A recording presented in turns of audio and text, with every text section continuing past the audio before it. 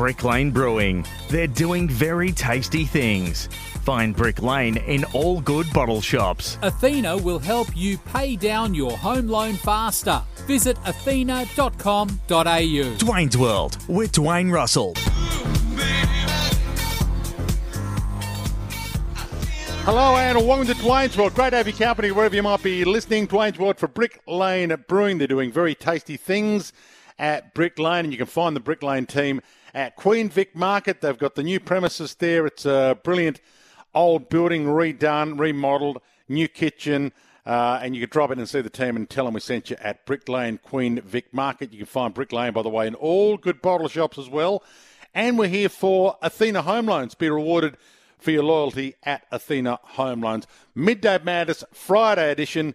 And it's great to have your company. Midday Madness for Work Locker, Karen Downs and Pakenham Workwear for wherever you work. And the number is 1300 736 736. 1300 736 736 is the number if you'd like to join me. Anything in the world of sport, we'll get you on. 1300 736 736 for the next 2 hours. Or, as we found yesterday, if you've spotted Taylor Swift in town, if she's been in your local deli, then you can also give us a call and give us a Taylor Swift update, given it's Taylor Swift mania around Australia right now. 1300 736 736, but anything in the world of sport you'd like to discuss, we'll get you on. And we'll give away a few prizes as well. We've got Brick Lane dining experiences for 2 to give away. And we've also got some Dwayne's World T-shirts, rounds of golf at Club Mandalay, Signet Boost power banks. We've got the whole shebang to give away to your calls in the next hour or two. Send through your text as well, 0433 98 11 16, and I'll read out your text. So to the phones straight up. Well, we all watch training and pre-season games at this time of year to pick up trends, to pick up changes. So we've been hearing from Kingy. I've been watching as well. Mainly I go to see faces and boots and haircuts and what the new guys look like, obviously, because I want to be able to pick them up in the call as soon as possible. So watching them train and watching their pre-season headouts is important to me. But the pre-season play quick catchphrase I've already talked about a bit. The interesting part is, what does it look like now that we've heard it thrown out by a number of coaches, assistant coaches and players this pre-season? What does it look like? Well, I'll tell you what it's looked like from what I've seen straight away anyway, going to watch a little bit of pre-season footy. It means if you get it, you go. You don't hesitate. Everyone, when there's a turnover, goes. So you cut the ball off at half-back. What's it going to look like? Well, your guy with the ball who gets it off the turnover is not going to wait, not going to hold up and consider his options before he goes. Everyone from the fullback forward goes. And the fullback might not be in a position to get the ball given to him because the ball's been cut off at halfback. But if there's a fumble or a brick wall is ahead, you've always got the fullback to go back to. So your fullback's also going to run. It's going to be this big wave of 18 players instinctively going. And instinct also means that there's going to be more kicks inside 50 going to the guns. And we heard Lockie Ash on this program talk about you just go and you take the one-on-one that's available. So for the Giants, for example, they're going to go to the Toby Green one-on-one. And if the Toby Green one-on-one isn't there, they'll go to the Jesse Hogan one-on-one. So either one will be leading and one will be staying back at the square. That's what they're going to be looking for. So 1300 736 736. Scoring's, we presume, is going to go up.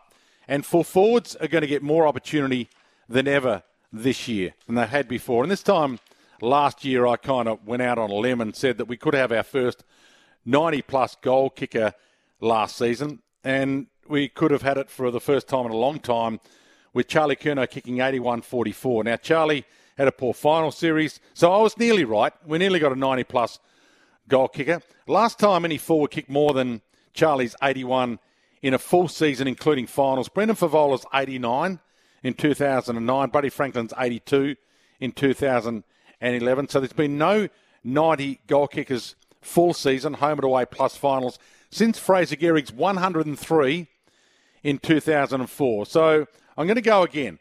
Someone will kick 90 plus this season. We had the highest tally in 13 years last season, kicked by Charlie Curnow. The top 10 players I'm going to give you capable of doing a Fraser Gehrig. So who do you think could do a Fraser Gehrig in the finals this year, kick 103? Steve Hocking was on the program this week. He said the flow of the game, the quick speed of the game that has happened because of 6, 6 and 6 and because of the stand rule means that scoring and goal kicking should go up again this year. Here's Steve Hocking from this program this week. If you have a look at where it's trending, sort of year on year, coaches have just embraced a more attacking style of play. Whether that's got to do with the rules or not, the coaches have taken on that direction. And, so you can see it continuing to grow, the amount of goals. I do. Yeah, I do, Dwayne. Steve Hocking on it yesterday. I think we're going to get a 90-plus goal kicker. Who could do a Fraser Gehrig this year? I'll give you the top 10 guys that I think could do a Fraser Gehrig this year. 1300 736 736 is the number if you'd like to join me, or 0433 98 11 16. I mentioned Lockie Ash talking about instinctively going and taking the one-on-one on offer. Essentially, players are going to go to their gun. They're going to kick it to their gun and say, we're backing you in your one-on-one or even your one-on-two, just like you did with Gary Ablett Sr. back in the day. Here's Lockie Ash on the Toby Green one-on-one. Well, I'll bring you Lockie Ash shortly. We'll take a couple of your calls first. 1300 736 736. Buddy in 2008 kicked 113. Yeah, Norton on the text as well. One here, how about we wait a few weeks rather than hypothetically thinking about what might happen? Well, the bottom line is, I've been to training, and Kingy's been to training, and a few of us have been to training. It is already happening. We're seeing it in training. Steve in Vermont, welcome to you, Steve. Dwayne, you there, mate? Yeah, good to have you, Steve. Thanks for kicking us off. We've got a Signet Boost power bank, a 18 holes of golf for you at Club Mandalay for kicking us off today on 1300 736 736. Your thoughts? I've got to pull you up there, Dwayne. What did you say about Fraser Gehrig? He was the last one to kick 90-plus goals in a season. Including the finals, yeah. Kicked his 100 in the finals. Buddy Franklin, 2008. 2008, yeah, fair enough, 2008. But Buddy, his 82 was 2008. I thought Fraser Gehrig in 2004 was the last guy, but thanks for correcting me. That's all good. Steve, who's it going to be this year, do you think, if we get a Fraser Gehrig happen? Well, Buddy Franklin and Roughhead kicked 200 goals between them, including the final series. It was about 113 and about 87 or something to Roughhead. So, I think Charlie Curnow could probably do it. But, let's not forget Buddy Franklin. 1,000 goals, 1,200 goals, whatever he's done, 100 goals in a season. He's a champ. And you're a champ too, Dwayne. You just got that one wrong. Good on you, Steve. Thanks for your call. Dwayne, Jeremy Cameron could go close if he stays fit. The issue for Jeremy Cameron, and he's fit at the moment. I've just wandered down to Geelong training this morning. So Jeremy Cameron's fit. They're all fit at the Cattery. There's not a lot of injured players at the moment. Jeremy Cameron, if he plays closest to goal, but I'm not sure he's going to play closest to goal. There's a number of players that are going to be stay-at-home full forwards this year that have got more chance, I think. Dwayne Curnow is not going to be able to score big numbers in games against rubbish teams like playing the West Coast twice again. Much harder draw. Fair enough. Thanks for your text as well. Go easy. Thanks for that. I'm going hard because I think this is going to happen this year. I'll give you my top 10 guys that could do the 100, including the finals this year. Charlie Curnow, number one, kicked 81-44 last season, and I think he can do better than that with a good final series. So hopefully we might get it'd be nice to get the 100-goal run on sometime during the finals like we did with Fraser Gehrig, which obviously stuck in my mind. Jesse Hogan, I think, is two. I think he's going to be a stay-at-home full forward this year. He's in the prime of his career right now. He's committed now in a top team with Toby Green taking some of the heat from him. I think he's the second-best chance of actually reaching the ton in the finals this year. Three, and I had a text on this yesterday when I was talking about Max King kicking a big number this year. I've got Max King at three. If the Saints play attacking football, and that's a big if, but if they play attacking football and Max King stands up and they get a final or two, I think he's the third best chance of doing it. Fourth best, well, I don't see North Melbourne playing finals, but he could have a big home and away game, and gee, if they could sneak in and get one final, it'd be Nick Larkey. He kicked 71-24 last season in a team that won 3 games. So if North Melbourne actually have a better season, win more than double that, with a better midfield supply, I think he could kick 90-plus this season. He just won't kick the 100 in the finals because I don't think North Melbourne will get there. But I got Nick Larkey at 4, Ben King I've got at 5. Gold Coast have got the easiest draw of any team.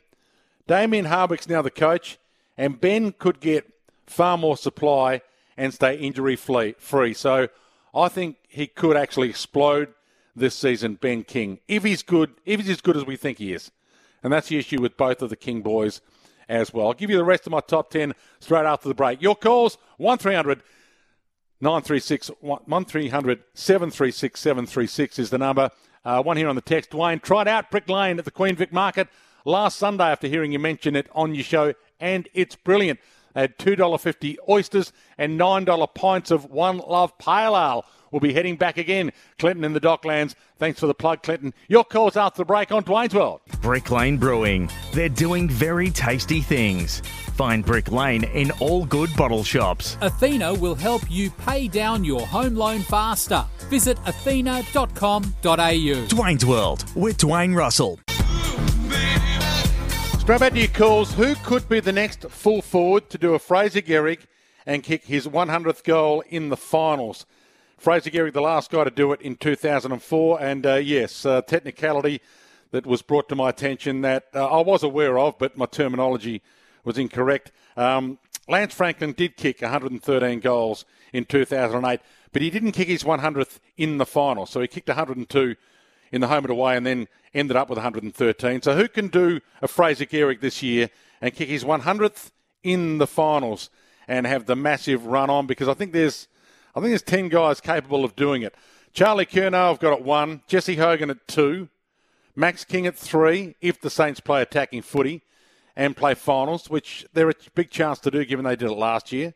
Nick Larkey at 4, but he'd need a big spike for North Melbourne to be able to make finals this year. I don't think they will, but he could be the next guy to do it if North Melbourne play finals in 2025 and no one does it next year. Ben King at 5, if the Gold Coast, given they've got the easiest draw this season, have a big tally next to Ben King's name in the home and away, and they do scrape a final or two, the Gold Coast, for the first time in their history. At 6, I've got Taylor Walker. Kicked 76 goals last year. He's getting older, but the Crows should also improve, and he's a stay-at-home full forward. So he's a massive chance to do it, because if you're a stay-at-home full forward, you got more chance. 3 things need to go right for you. You need to be a stay-at-home full forward. You need to play in a quality attacking team.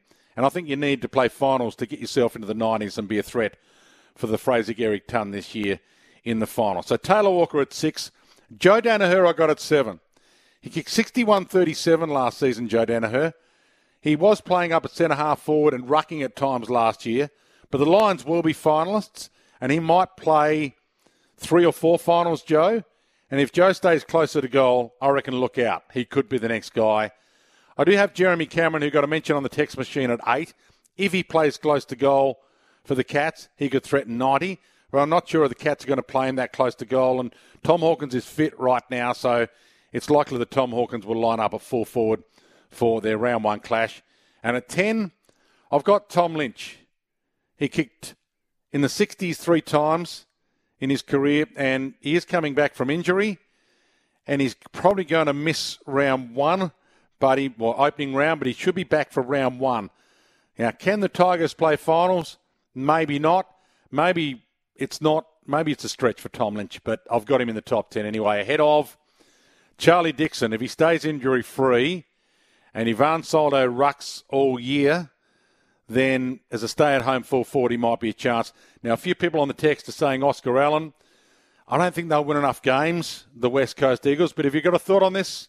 1300 736 736, the next guy who could do a Fraser Gehrig and kick his ton during the finals, given football's going to be more attacking this year. Keep your text coming through as well, 0433 98 11 16. Let me read out a few of those before I head back to your calls. And give away a few Dwayne's World T-shirts and some Brick Lane dining experiences and a Signet Boost power bank or 2.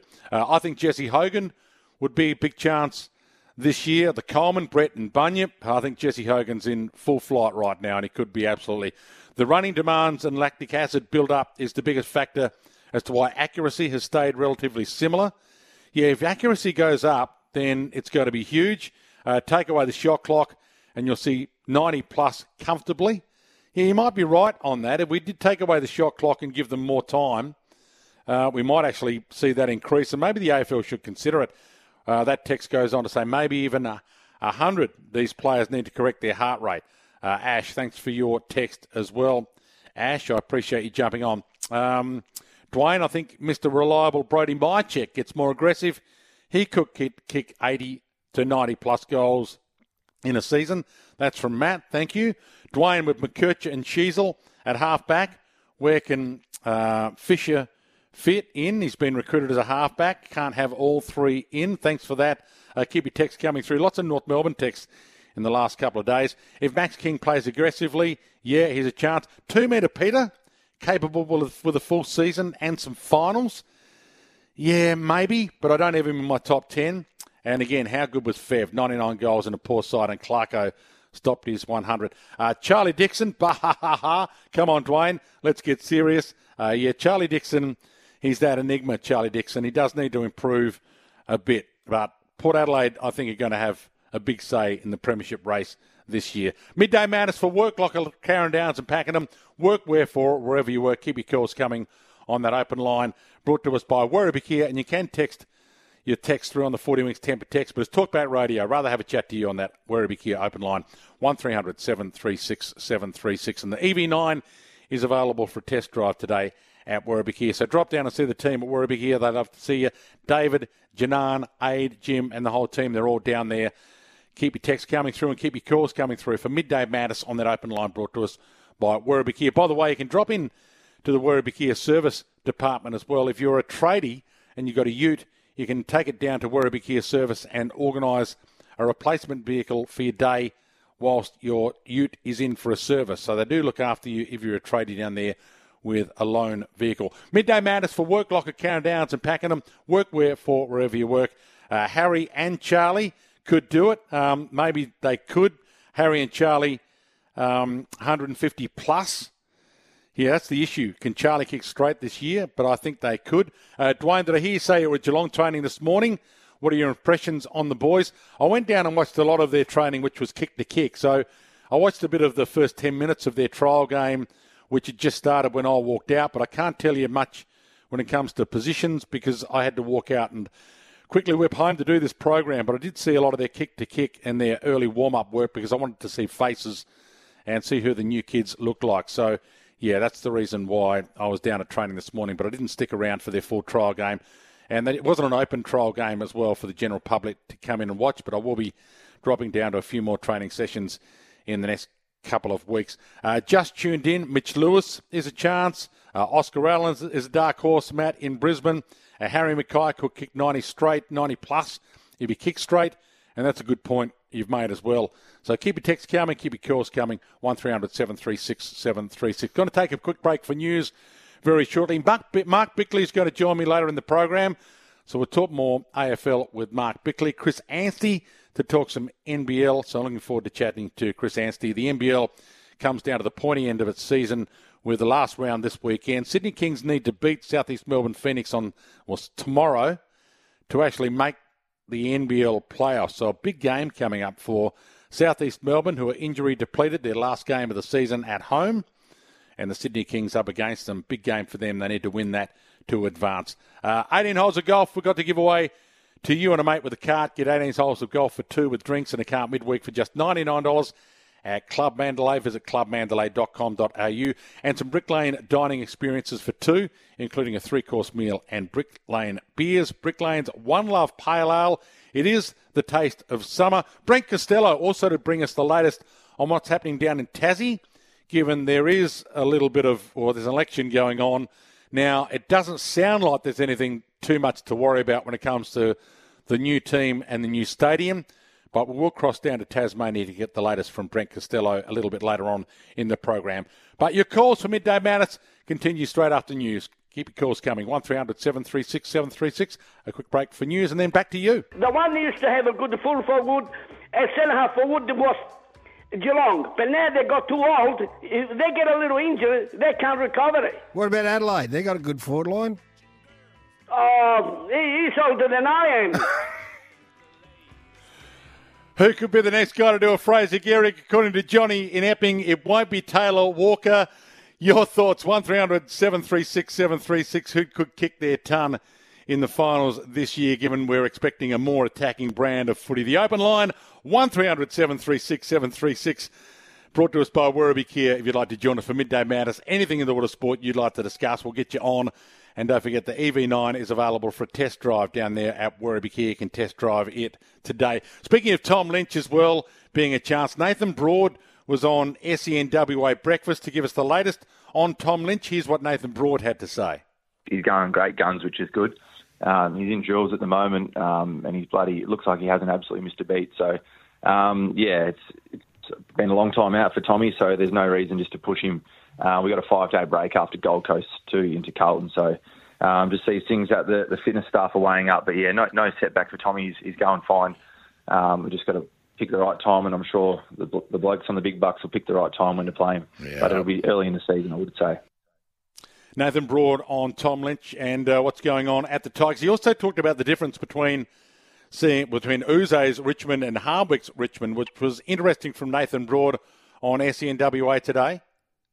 A little bit more freedom, I think, which would be good. We've still got a game plan there that we're going to follow, but just a little bit more freedom. Not as many rules in place as such, I guess, but still the same defence. You'll definitely see the same defence, just offensively, a bit more free-flowing. And we've got Jack Zabel down too, who's fresh out of the game, and Chris Newman, who's ex-captain and is very young. So we've got a lot of young vibrancy around the club with fresh ideas. So you'll see a different look from Richmond, but also the same. You missed Jack Rewalt? A little bit of SEN breakfast today with Nathan Broad. Back to your calls after a quick break. You're with Dwayne's World. Brick Lane Brewing. They're doing very tasty things.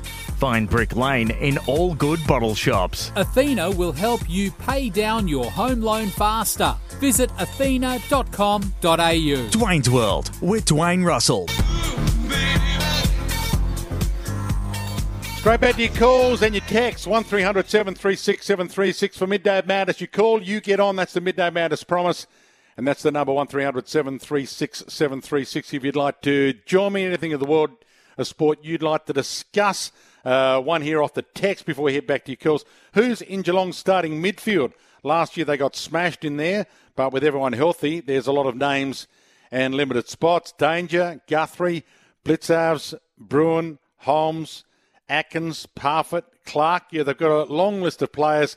I think they'll still start with Reece Stanley in the ruck, the way I see it. But and I think if Holmes is probably more likely to play on a wing, I'd reckon.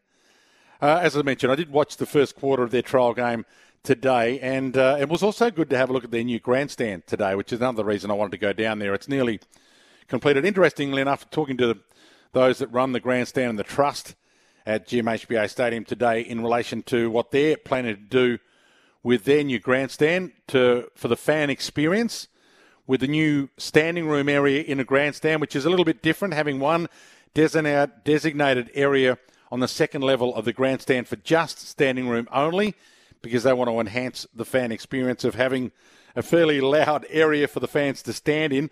Opposition fans can stand in that area as well. So it's now going to be maybe packed with more standing opposition fans at GMHBA Stadium rather than having them all sitting in that one little pocket like they've had in the past. But the fan experience is another one that's been raised today. Stuart Fox was on the captain's run earlier today talking about the improvements to the fan experience at the MCG this coming season. Yeah, coming and going is going to be a little easier for us. We've just installed a state-of-the-art ticket, the turnstiles in at the G, which, just everything's going to be ticketless. Really easy access through those turnstiles. We've just purchased a new state-of-the-art security system called Evolve. So that means you don't have to unpack bags and go through searches. You just walk straight in. And we've actually had that in operation for the cricket season. So just trying to create a nice, seamless entry for patrons. And we've also installed a couple of express stores around food and bev. And again, they've been up and going, and it's been fascinating to watch the customers, because you basically just walk into these stores, you scan your card, go through the gate and grab whatever you want, food, drink, and walk straight out. Yeah. And people almost feel like they're stealing. And they're sort of looking around, how does this all work? But it's, all automated cameras. And that's just trying to, again, improve, the throughput through all those food and bev outlets and Stuart Fox earlier today on the Captain's Run. What are the essential things for a fan to enhance the fan experience? The tap-and-go automatic food outlet machines that they've got at the MCG are huge. Not having your bag checked is going to be massive on the way in.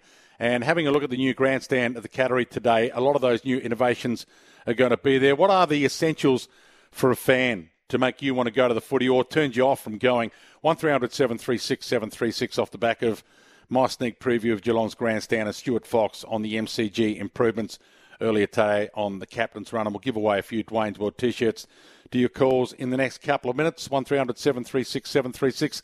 One here asking me for a bit more of what I saw at the Cats today. And another one here, pointless going if you didn't stay for the trial game. Send Kingy. Cat supporters get no intel. Time to cancel my membership. Well, that's a bit extreme. I did have to come home and do the show, by the way. But here's what I did get today from watching the first quarter, because this is what I was looking for. I was looking for a few of the younger players, the new players, to see what they'd look like. So when I'm calling them, I actually know what they look like. Phoenix Foster, who's been on the list for a year, he's bulked up and looks like he could be added to their lineup at some stage this year. Toby Conway is huge, 208 centimetres. He's a big unit, and his tackle follow-up as a ruckman was pretty good to watch today in the early stages. Sean Manor, on looks, you probably wouldn't recruit him, but from what I'm told, he just keeps getting the ball. So he's wearing the number 7, so it's a little bit of a different look for the number 7. Jai Clark, he's only little, but he's like a new recruit this year. So hopefully he's going to get plenty of games this year. Connor O'Sullivan, I was quite impressed with.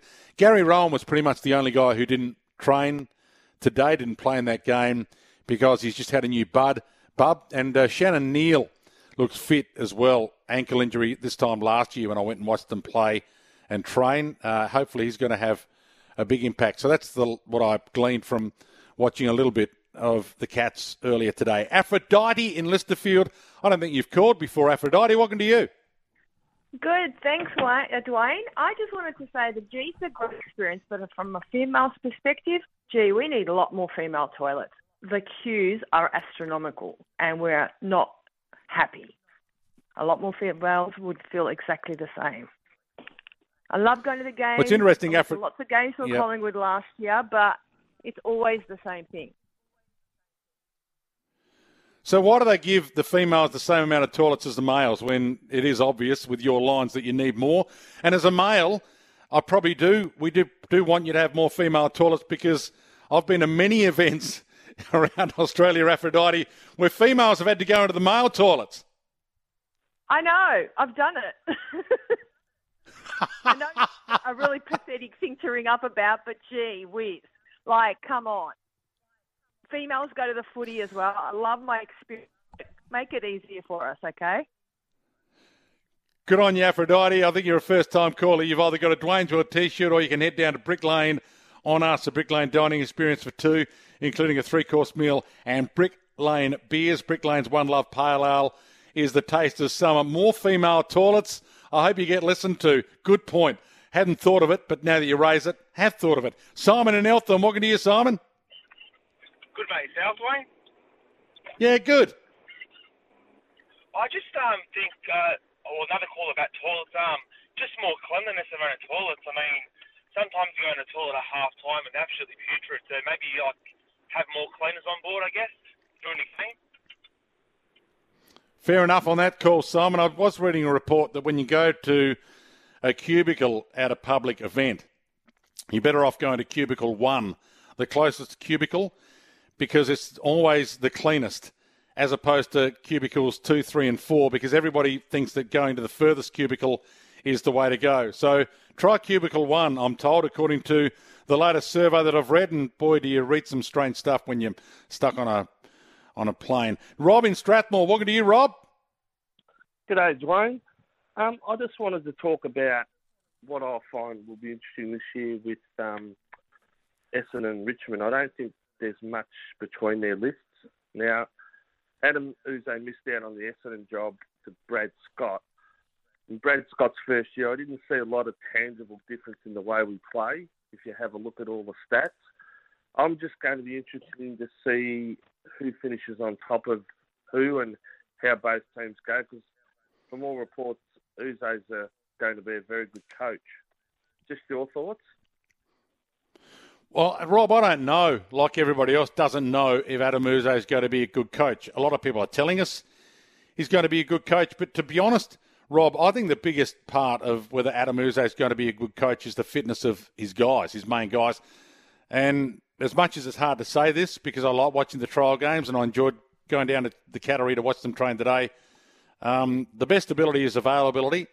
And the last thing you want to have is what happened to Hawthorn yesterday. You don't want to lose one of your main runners in Chankuth Jath for 8 weeks. You don't want to be losing your fullback for the season, Rob. And if Adam Uzo has that happen to him, then his ability to be a good coach is stifled big time. But if he doesn't have it happen to him, if Tom Lynch gives him a full season, then all of a sudden it's a different world that he's playing in. He's got a different amount of weapons to use. And let's face it, Rob, Richmond's still got some pretty good weaponry. Yes, for sure. I agree, Dwayne. I'm just interested in... very interested in how Essendon's going to go this year, because the way they ended last year was just diabolical. And I just, mate, if they don't improve, I'm going to be shattered. So, Rob, is Richmond's best 7 players better than Essendon's? I would probably think they are, aren't they? Yes, for sure, Dwayne. I agree. Essendon, look, I know... Yeah, 100%. A lot of Essendon supporters have said this on your show, that Essendon need to get improvement from the youngsters. Cox, Reid, Perkins, Hobbs, Sardis, Reid. You know, that's where Essendon improvement has to come from. Yeah, Richmond's best 6 or 7 players are up there with any team in the comp, really, when you think about it. Tom Lynch, who has won a couple of Colemans and has been a superstar over his career. Dustin Martin, Shea Bolton. I mean, they're right up there. It all depends as well on Noah Bolter as a forward, Rob, whether he makes it as a forward. So if Noah Bolter becomes a really good forward, then it's a change of Richmond's world as well. Yeah, agree. I agree. I think I'm losing you. Yep, agree with you, Dwayne. Hold the line, Rob. We've got something for you. 18 holes of golf for you and a mate with a cart down at Club Mandalay. Get 18 holes of golf for 2 with drinks and a cart midweek for just $99. Visit clubmandalay.com.au. Got to take a break, but your calls, 1300 736 736 is the number. If you'd like to join me, jump on that open line now and we'll get you to where for Midday Madness. A couple of texts as well that have come through. Are away supporters going to get an allocation at GMHBA? Is it only going to be standing room? No, the allocation, I understand, at GMHBA is going to be almost doubled from what it was before. So it's going to be fantastic. Dwayne, how did Graham Myers look? His inside 50 chip passes are elite. Scott, he's had his hair cut, Graham Myers, so he's got the shorter hair. So, and he is still, well, you could argue he's the best kick in the comp in some respects because his rate of assists have been so huge. There was a lot of talk about how good his kicking really was early on. I was part of that talk. I didn't know if he was a good kicker or not, but proofs in the numbers, really. The number one thing the AFL should do to increase patronage is follow Brisbane's public transport ticketing system, build the price into the entry ticket. They do that in Adelaide as well on a lot of occasions. If you've got a ticket to the footy, you can travel on the trains for free. It's 100% true. Women's toilet lines are long at the footy, and they need to fix that. Keep your text coming, 0433 98 11 16 on that 40 Winks Tempur text. The new Tempur Pro, Tempur's most adaptive mattress ever, is here. Tempur mattresses like no other. Midday Madness continues after the break. Dwayne Swell for Brick Lane Brewing. On the way to the break, though, Jacob on the road. You're a Tigers supporter. What's your list look like, Jacob? Is it good for the Tigers this year? Is your top 7 better than any team in the comp? I wouldn't say better than any team in the comp. But I'd say we've got quite a few good young guns. In the last core competitor to Essendon, I'd say we're miles off Essendon's list. For us, it's more the depth we have, and they're going to come through. As young guys like Thompson, Downs, Sam Banks, they've got to take a step up. Yeah, well, the youth's going to be huge for Essendon. It's going to be huge for Richmond, and that's the hard part. Once you get past Richmond's top 5, what are you going to get from the rest of them? And that's the key for Brad Scott at Essendon. One here, I think the Bombers are in trouble. And there's a few that are a little worried about that as well. Back with more of your calls, after the break for Dwayne's World. Brick Lane Brewing. They're doing very tasty things. Find Brick Lane in all good bottle shops. Athena will help you pay down your home loan faster. Visit athena.com.au. Dwayne's World with Dwayne Russell. Always fun to have the company for Dwayne's World. Dwayne's World for Brick Lane Brewing. They're doing very tasty things at Brick Lane. And for Athena Home Loans, be rewarded for your loyalty at Athena Home Loans. Midday Madness, you call, you get on the number 1300 736 736. Let's head straight back to your calls, and we'll get you on for, the next 5 minutes and the hour after that. Still another big hour and 5 minutes of Midday Madness. Quite a few coming through on who's got the best top five in the comp, and whether Richmond is up there when it comes to the best top five players in the comp. One text here, Martin, Bolton, Lynch, Taranto, Rioli, and Baker and Short making it a top seven. All A grade, not bad. If a couple of youngsters arrive, who knows? That's from Craig. Yeah, if you've got a thought, who's got the best top five players in the comp now that we've raised it? Whose top five is the number one top five? Send it through on the text or jump on the open line, 1300 736 736. Dwayne, how was Connor O'Sullivan at Cats training today? Connor O'Sullivan, to the eye, he looks like a footballer. Now, in saying that, Sean Manor doesn't really look like, to the eye, the guy you would think is going to be the best footballer going around. But from what I'm told, he just gets the ball. So it doesn't matter whether he looks like a footballer, like the elite athlete or not. But Connor O'Sullivan looked like a footballer, like an athlete. So, he might end up being a good player. Pipe, Geelong standing room with opposition supporters. Punch on City. Your thoughts, Steve-O? No, I don't think it will be. I think it's become... the AFL is the kind of sport where you can have 70, 80, 90,000 at a venue and not have punch-ons, I see. But we'll have to wait and see. But 40,000 can fit into the category, and we expect that there's going to be a number of opposition supporters that will stand in the Geelong standing room. Why wouldn't you? It's a great spot to watch the footy on the old Gary Ablett Terrace, which has now been incorporated into the Joel Selwood stand.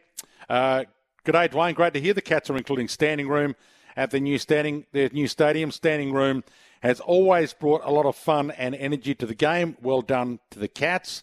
Dwayne, why didn't you broadcast the show from the SEN commentary box at GMHBA Stadium? Well, I was welcomed down today as virtually as an ex-player to come down. They allowed all their ex-players in today. It wasn't a media day. Although in saying that, Damien Barrett was down there. There's one here on the text. Dwayne, just been on the AFL website. Terrific interview with Damien Barrett with Craig McRae. There's going to be a terrific interview with Damien Barrett with Chris Scott by the looks of today. Rod in Q, who's got the best top five? Welcome to you, Rod. G'day, how are you? Good. Prefacing it with the fact that I am a Collingwood supporter, but you can't go past the five. Surely they've probably got the best top 10 rather than the best top five. I mean, give me a five. How can you go past players like the Going, Sidebottom, Nick Dacos, Josh Dacos, Darcy Moore, Pendlebury? It goes on and on, man. So, let's cut all the BS. Collingwood is by far got the most talent in the team. Plus, they've got youngsters coming up as well now. Look for Ed Allen. Look for Finn McRae. Look for these guys coming through. So, they're looking good again for this year, I think. Yeah, I think we should cut the BS. You're right. Collingwood does have number one. Who's got number two then? Let's open the lines. One here from Matt and Brizzy of the Crows. Dawson, Rankin, Tex, Laird, and Pedler will be a star this year. Rod, I think you're spot on. It's Collingwood. Hold the line. You've got to have Brick Lane dining experience for two, including a 3-course meal and Brick Lane beers. Brick Lane's One Love Pale Ale, the taste of summer. Got another one of those to give away in the next hour for more Midday Madness. So jump on the line, 1300 736 736. The EV9, you can test drive it today at Werribee Kia. That open line brought to us by Werribee Kia. Another big hour of Midday Madness. Who's got the second best top five? Brick Lane Brewing. They're doing very tasty things. Find Brick Lane in all good bottle shops. Athena will help you pay down your home loan faster. Visit athena.com.au. Dwayne's World with Dwayne Russell. Always love your company for Dwayne's World. Dwayne's World for Brick Lane Brewing. They're doing very tasty things at Brick Lane. You can find Brick Lane in all good bottle shops. And we're here for Athena Home Loans. Be rewarded for your loyalty at Athena Home Loans. Straight back to your calls. It's become the great debate for titanium caravans. We had something else earmarked for the great debate for titanium caravans today, but we might as well do this now that it's been raised by a listener or two. For titanium caravans built tough to tackle Australia's harshest conditions, make your next caravan a titanium. Who's got the best top five? Phil in Fairfield, who's got the best top five in the AFL? Well, we've established Collingwood has. Who's second best? G'day, Dwayne. First-time caller, long-time listener. Look, I'm a die-hard Lions supporter, and we clearly have the best top five, probably equal with the Pies, you could say. So I'll just rattle them off for you. Number one, the dual Brownlow medalist, Lachie Neale. Number two, the dual All-Australian fullback, Harris Andrews. Number three, probably one of the recruits of the year last year, Josh Dunkley. Number four, Hughie McCluggage, a star in the making, probably the next $1 million player. And then lastly, the most electrifying forward in the comp, Charlie Cameron. What are your thoughts? You made a really good case, such a good case. Hold the line. We've got a Dwayne's Worth T-shirt for you. There's quite a few others coming through saying Brisbane's top five is better than Collingwood's. One here from Dean. So thanks for your call. 1300 736 736 if you want to join this debate. We might even put it up as the great debate on the Dwayne's World Twitter feed. Who's got the best top five in the comp? Is it Collingwood? Is it Brisbane? Is it Carlton? We might throw a couple of other options in there. One here supporting your thoughts that it's Brisbane. From Dean, Charlie Cameron, Zach Bailey, Joe Danaher, Cam Rayner, Lachie Neale, Harris Andrews, and Eric Hipwood. I wouldn't put Eric Hipwood in there, but I don't think he's in the top five for Brisbane, but appreciate your thoughts as well. Come on, Dwayne. Let's not just adorn Collingwood without putting some thought in. Well, this is something that's just come out of nowhere off the top of our heads. So you put some thought in and I'll put some thought in on the run. Brisbane has the two-time Brownlow medalist Lachie Neale, arguably the best fullback in the competition, Harris Andrews, the best small forward in the game, Charlie Cameron, toss in Josh Dunkley, who did win the Dogs BNF before he went to the Lions. So, yeah, you could put him in there for sure. And Big Joey, and I think we have the Pies covered. Gee, you make a pretty good case. Joe Danaher I would put in there, just on Joe Danaher being in there and me putting Joe Danaher in my top five or top 10 full forwards who I think will have an impact in 2024. I did that a few weeks ago, and having him in my top 10 today of players who are the best chance to do a Fraser Gehrig and kick their ton in the finals this year. Keep your texts coming through and your calls coming through. One here on the text that has tried to pull me up on it and had a crack at me. And I'll read it out once I get to it. Dwayne, you've changed your tune on Nick Larkey. You've changed your tune on Nick Larkey, Pipe. You had him at 13 in your best forwards, and now you have him top four for goal kickers this year. Was that due to all the text messages streaming in? He will amp it up this year. Mark my words. J-Bob, no, I think you misguided J-Bob into what that top 13 was that I did earlier this year.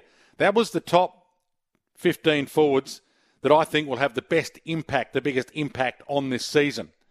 So I'll make no apologies for having Charlie Cameron ahead of Nick Larkey when it comes to forwards that would have the biggest impact this season. I mean, it's not about the goal-kicking tally. It wasn't about who would kick the most goals in that top 15. It was about who would have the biggest impact this season. So, yes, I had Charlie Cameron ahead of him. Yes, I had Toby Green, who might not kick more goals than Nick Larkey, but will have, I think, a bigger impact on the season. Aaron Norton, given the Dogs are going to play finals, you would think would have a bigger impact on the season than Nick Larkey. Yeah, I'll make no apologies for thinking Tom Lynch is a better full forward than Nick Larkey, even though he hardly played last year and Nick Larkey kicked more goals. So it was biggest impact on the season. Nick Larkey might kick the biggest goal tally this coming season, but will he have the bigger impact on the season if he ends up kicking the biggest goal tally in a team that wins 4 games and finishes last? So, no, I don't think so. Appreciate your text, though. Keep them coming through. How's the Pies winning the flag with no A-grader gun in their key forwards is still beyond me. J-Dog, yeah, I think Brody Mychek's underrated, to be honest. I don't think a lot of people have taken notice of Brody Mychek to the point that they should have stood up and realised how consistent and reliable he has been. Again, Geelong's top 5, Dwayne, Cameron, Stewart, Dangerfield, Hawkins, Blitzarves. Yeah, that's a pretty good list as well. Carlton, Cripps, Walsh, Curnow, Wiedering, Chera. Yeah, not bad. I still think Collingwood, Brisbane and maybe Geelong is better than Carlton. Another one here from Joe. Walsh, Cripps, Curnow, Wiedering, Chera. Top 5, the Demons. Gawn, best defender in the comps, May and Lever, Petrarca and Oliver. Yeah, I hope Clayton Oliver plays this season, obviously, and I hope he plays early. But keep your texts coming through and keep your calls coming through. 1300 736 736. Ronnie in Bendigo, have we got to you yet? Ronnie, welcome. Hey, Dwayne. Hope you're having a fantastic Friday. I am. I think the top fives, it's very hard to discriminate. Like, I think you find it's primarily the spines of all these great teams. So if you were to compare Darcy Moore, Harris Andrews and Jacob Wiedering, if you had to pick any one of the three, they'd be all the same, right? So I think the other way you could look at this is who has got the best bottom six, because I think the top 5 and top 10 are all going to be, within a bull's roar, but the bottom six, what separates, I think Collingwood last year from some of those other sides. What do you think about that? Yeah, look, you make a good point, but that wasn't, I suppose, the great debate that was opened up by one of our listeners earlier on. He mentioned top 5, but when it comes to winning a flag, Ronnie, I still think having the best top 5 is still more important than having the best bottom 5. Now, that's a good argument, though. If you've got a thought on this, 1300 736 736. I hear all the time depth and grand finals are going to be won and lost by the depth on your list, your bottom 5 in that grand final. But give me a good top 5 any day, Ronnie. Give me a top 5 full of superstars, and I reckon they're going to cover up what the bottom 5 get wrong. So, Dwayne, would you have had Bobby Hill in the top 5 at Collingwood? Like, he wouldn't have been. No, but I wouldn't have had him in the bottom 5 either. I wouldn't have had him in the top 10, but it sounds like all the good scribes are suggesting he's had a fantastic pre-season and everything else. It's just a different way of looking at it. I think that the top 5s can be on parity. Like, if you had to choose between Wiedering, Andrews and Moore, who would you pick out of those three? Yeah. Yeah, look, it's a good argument, Ronnie, and you've opened it up. 1300 736 736. Would you rather have a superstar top 5, the best top 5, or would you rather be up there when it comes to your depth and have the best bottom 5? Because I wouldn't mind hearing your thoughts on it now that Ronnie has raised it. Mark on the Limestone Coast is on the line. We'll get to you shortly, Mark, but I'd really appreciate the fact that you've jumped on again. There are a few other callers I want to get to as well. 1300 736 736. Keep your calls coming and we'll get to you after Mark on the Limestone Coast. Welcome to you, Mark. Yeah, I'm with Ronnie. Yeah, I think your depth, your bottom 5 is definitely the way to go. But I've got a song for you. Or chasing a song for you to have for your show. You've got to have a song by Madness, being Midday Madness. And I think the one step beyond that with the saxophone, I reckon that'd be a great intro. We'll get A-Rod to bring it up. We've got our new song ready to go next week, Mark, so stay tuned for it. It's probably not going to be Madness, but Midday Madness and Madness. Maybe I should get Madness to actually do a new song for us. Great to have you call, Mark, and we'll see if A-Rod can get some one step beyond to play to the break. Tony in Box Hill, welcome to you, Tony. G'day, Dwayne. How are you? Good, thanks. Mate, just a question on Collingwood's leadership team. Just wondering, when was the last time you had 3 or 4 defenders as your leadership team?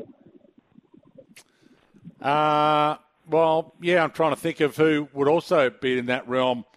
Yeah, you're right, Tony. I didn't realise that. I didn't think of it that way. I think we've lost you. Stuart and Ashburton's there, though. Stuart, welcome to you. You got a top 5 versus bottom 5 argument? Yeah, good day, Dwayne. Just a quick one. St Kilda, 2010, 2009. Had top 5. Got Rewald, Del Santo, you name it. And their bottom 5 lost in the grand final. If you ask me. That's a fair call, Stuart. There's no right or wrong argument to it. Well, there is a right or wrong. You reckon it's wrong that it's the top 5, it's the bottom 5. But I'd still like a really good top 5 to lead me to a grand final myself. But, yeah, you might be right. I mean, when you look at Collingwood and who their bottom 5 might have been in the grand final last year when it comes to names at least, Oleg Markov would be in there, maybe Bo McCreary, maybe even you'd include, guys who were in and out a bit, Will Hoskin Elliott. And Mason Cox would probably be in there as well when you think of who's ahead of him on that. Like Billy Frampton would be in there as well in that bottom 5 because you've got guys that are, better than those guys. Darcy Moore, Jeremy Howe, Braden Maynard, all these guys will be in your top 10. Still side bottom, Scott Pendlebury, Jamie Elliott, Bobby Hill, Nick Dacos, obviously, Jack Crisp. Tom Mitchell would be up there probably in your top 15.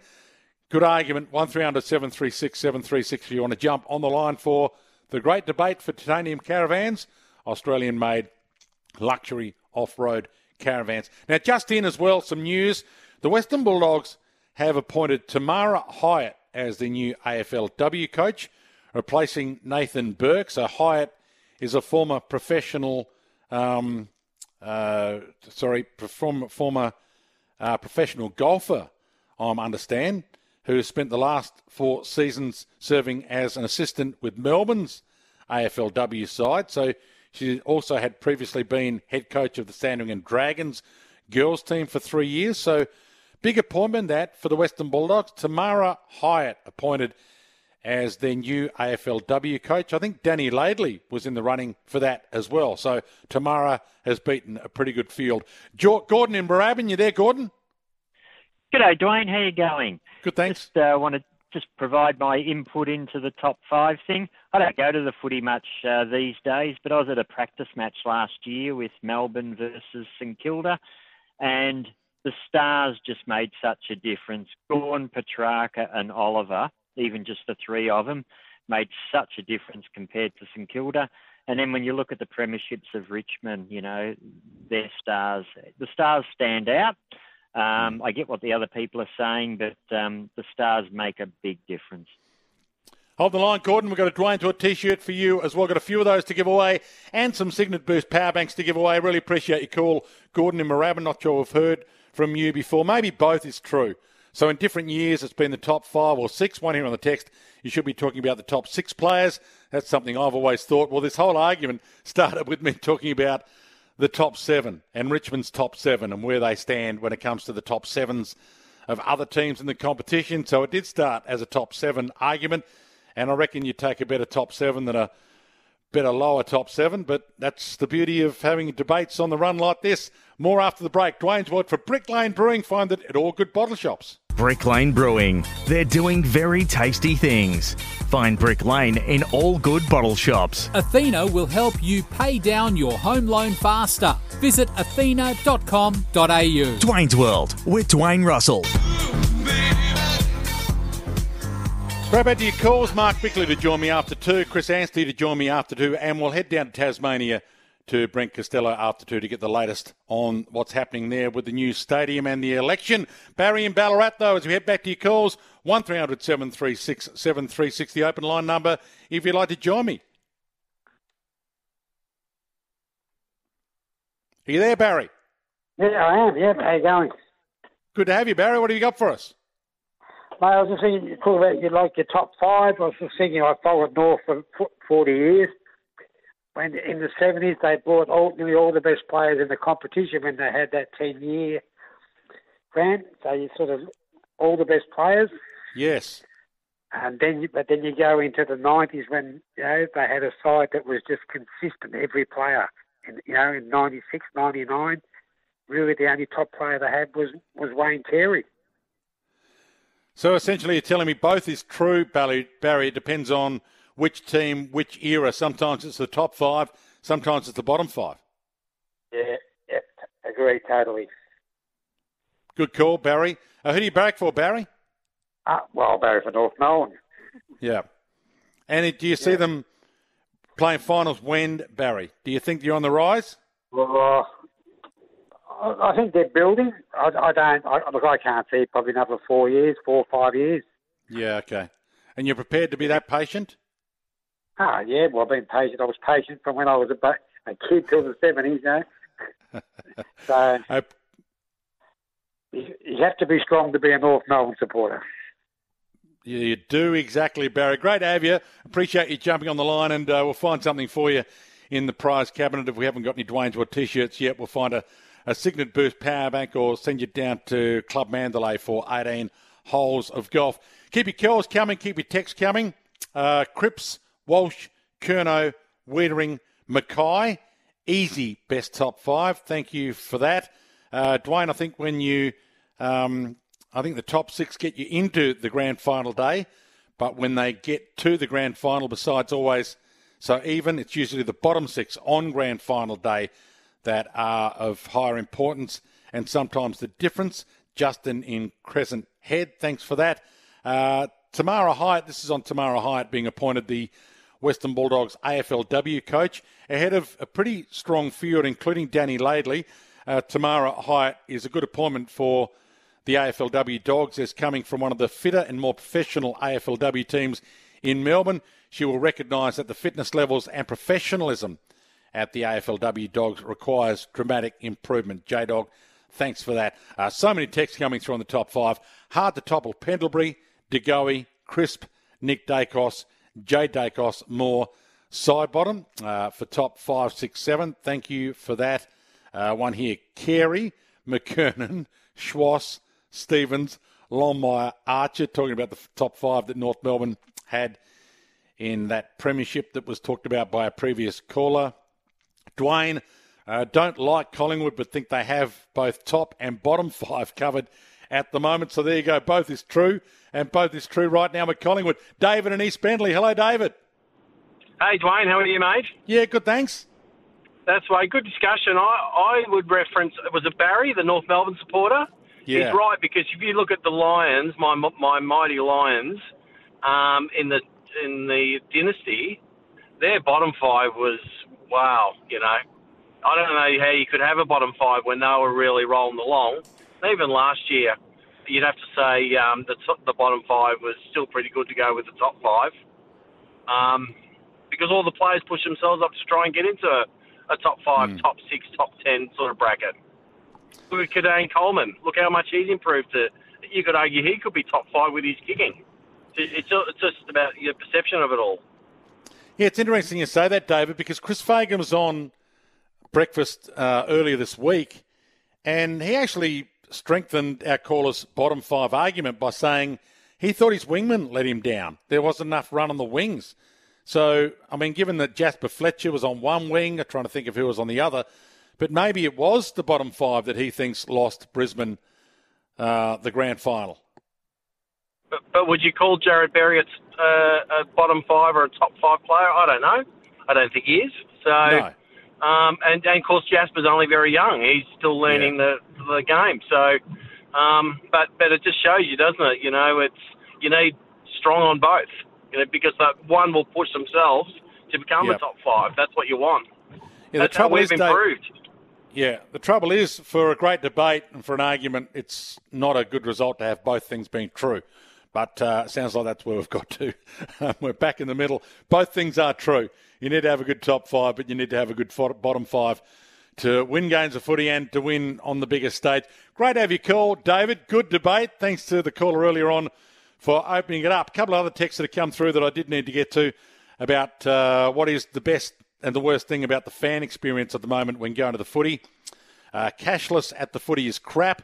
Last time I checked, money was legal tender in Australia Pipe. And yes, it's now cashless at a lot of venues, including the MCG. You cannot buy stuff with cash. You have to use your credit card. Transportation is a huge turn-off. Trains to and from Melbourne are just an absolute nightmare now. Probably have been for quite a while. Pipe. Overzealous security at Optus isn't pleasant. Can't even make a beer snake at the cricket without getting tossed out. Also free Transperth travel here as well with all major sports. Jason in Perth, so that's a good thing with the free transport if you have a ticket to go.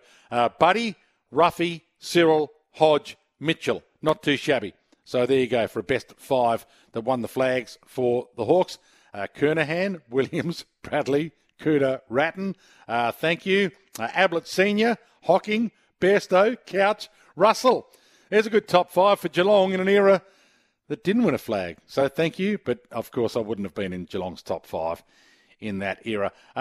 Charlie Curnow, Patrick Cripps, Sam Walsh, Jacob Wiedering, Chera, there's been a few of those come through. Mark saying, wouldn't swap these 5 for any other 5.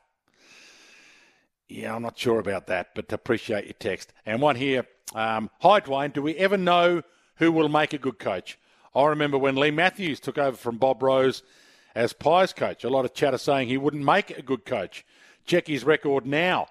RE, the ladies lose. I always go to the loo 5 minutes before the end of the quarter. Back in my seat when the siren sounded at the end of the quarter. There's some advice from Susan for all women out there going to the loo at major events, at least the footy. Peter in Robinvale, you there, Peter? Thanks for jumping on. Yeah, g'day, Dwayne. Love your show, mate. Thanks for jumping on.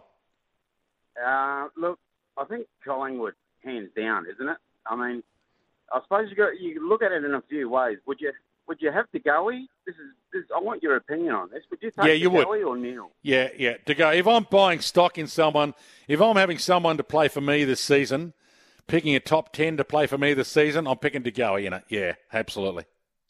And I reckon you'd probably take Nick Dacos purely for what he can do. Yeah, I've got Nick Dacos in there as well. Absolutely. Yeah, top 5, top 10 players comp-wide this season. I reckon De Goey and Nick Dacos are both in there, yeah. Also, for all the Brisbane callers, I mean, I hate to upset them really, but the proof's in the pudding. You see, Collingwood's top 5 are all premiership players. So that's got to sway them over just slightly, I would have thought. And a nice way to rub it in to end the half hour. Peter, we need a break. A couple of your calls after the break, of course. Midday Madness includes your calls and your texts. Always great to have so many texts coming through as one of the 40 Wings Temper text, 0433 98 11 16. But it's Talkback Radio. Love having a chat to you, so jump on the line and we'll get straight back to you. 1300 736 736 after news. I know what you'd say. Always great to have your company for Dwayne's World. Keep your calls coming in, 1300 736 736. One thing I want to throw in one last editorial from me before the week's out. Let me play you Steve Sammartino, our AI expert, our technology expert from this program a week ago, telling us that forget chips in the ball. We just need better cameras in the goalpost. Steve Sammartino, our AI expert, our technology expert, the guru who was on last week, said this on cameras and footy and goal-line technology. Rather than using the cameras that are also used for broadcast, it'd be far more effective to have a set of cameras set up on all of the goalposts and boundary lines and all of the white lines across an AFL ground. That's highly possible right now today. It's just whether or not the AFL wants to make the requisite investment in all of the grounds to do that. Steve Sammartino on this program. So one last editorial from me for the week, and your thoughts on this. 1300 736 736. Laura Kane, if you're listening to the show, and the AFL does listen occasionally, Laura Kane, do it now. Forget the chip in the ball thing that you're investigating. Okay, do that over the course of the next year. But do the camera change now. You've got the technology and the capability available now. You just have to go and buy it. Pay the money. The infrastructure is there now. We have cameras in the goalposts to get goal line technology right. The people don't need to change. You've put in a new process since the Adelaide Oval debacle, so the new process with the people in place doesn't need to change. Just get better cameras.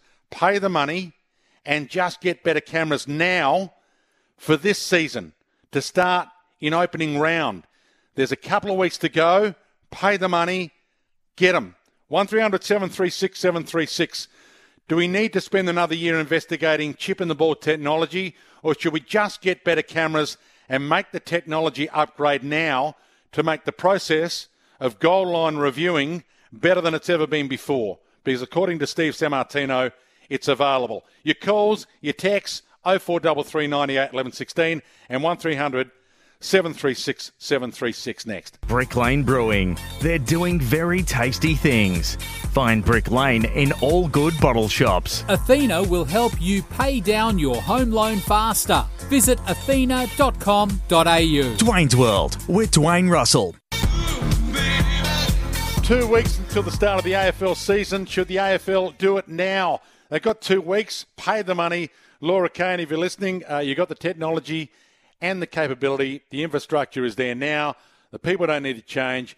You put in a new process after that Adelaide Oval debacle, so the new process doesn't need to change. Just get better cameras.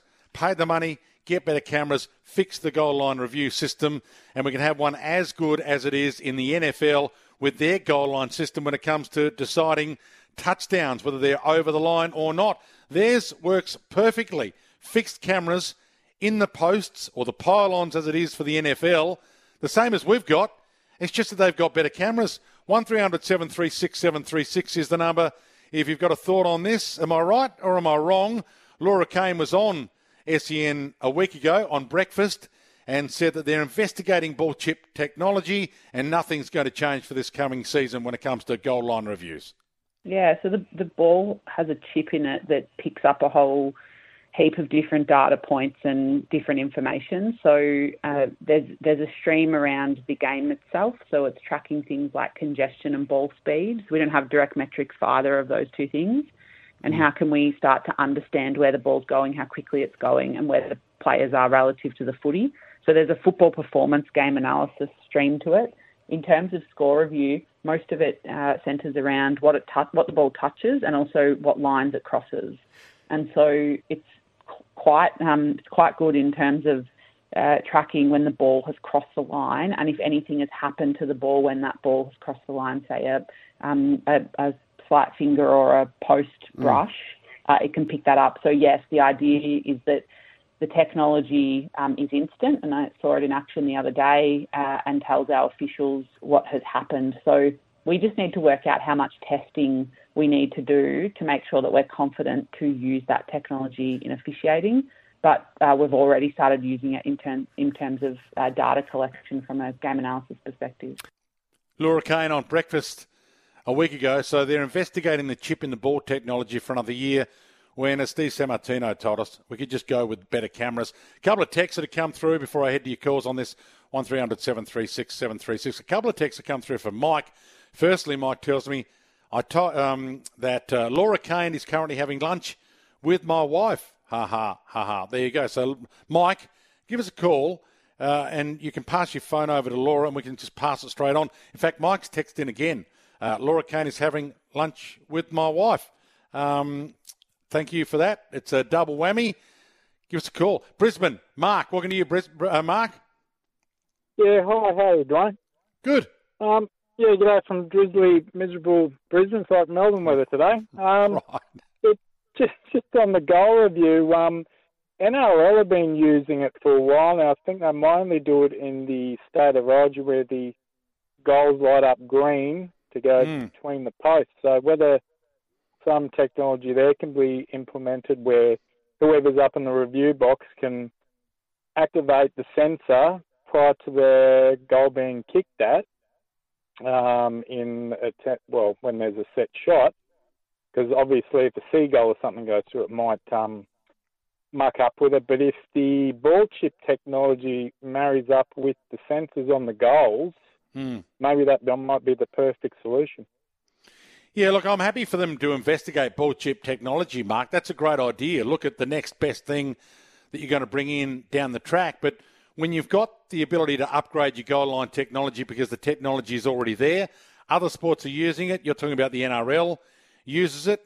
The NFL uses it. That's exactly what they've got, cameras in the pylon, to decide whether or not the ball is over the line or not for it to be touchdown. Now, it's the most critical part of their sport, and they simply use ultra-high definition cameras to get it right. So if the technology's there, all we have to do is actually pay for it and install it, as opposed to investigate it for another year. Then I can't believe they don't do it. Mark, great to have you call up there in Brisbane, and you make a really, really good point. And a couple of texts have come through on it. 1300 736 736 if you've got a reason why they shouldn't do it. If you know why they're not doing it. Totally agree. Yes, used fixed cameras. There are too many moving parts in a chip, and the tech has been there for a couple of years for the cameras. Joe from Mooney Ponds, and that's exactly what Steve Sammartino told us. The chip technology isn't refined enough for it to be used right now, and it might not be refined enough for them to use it in the 2025 season either. Dwayne, unfortunately, the AFL are two things, stubborn and slow. That's from Craig.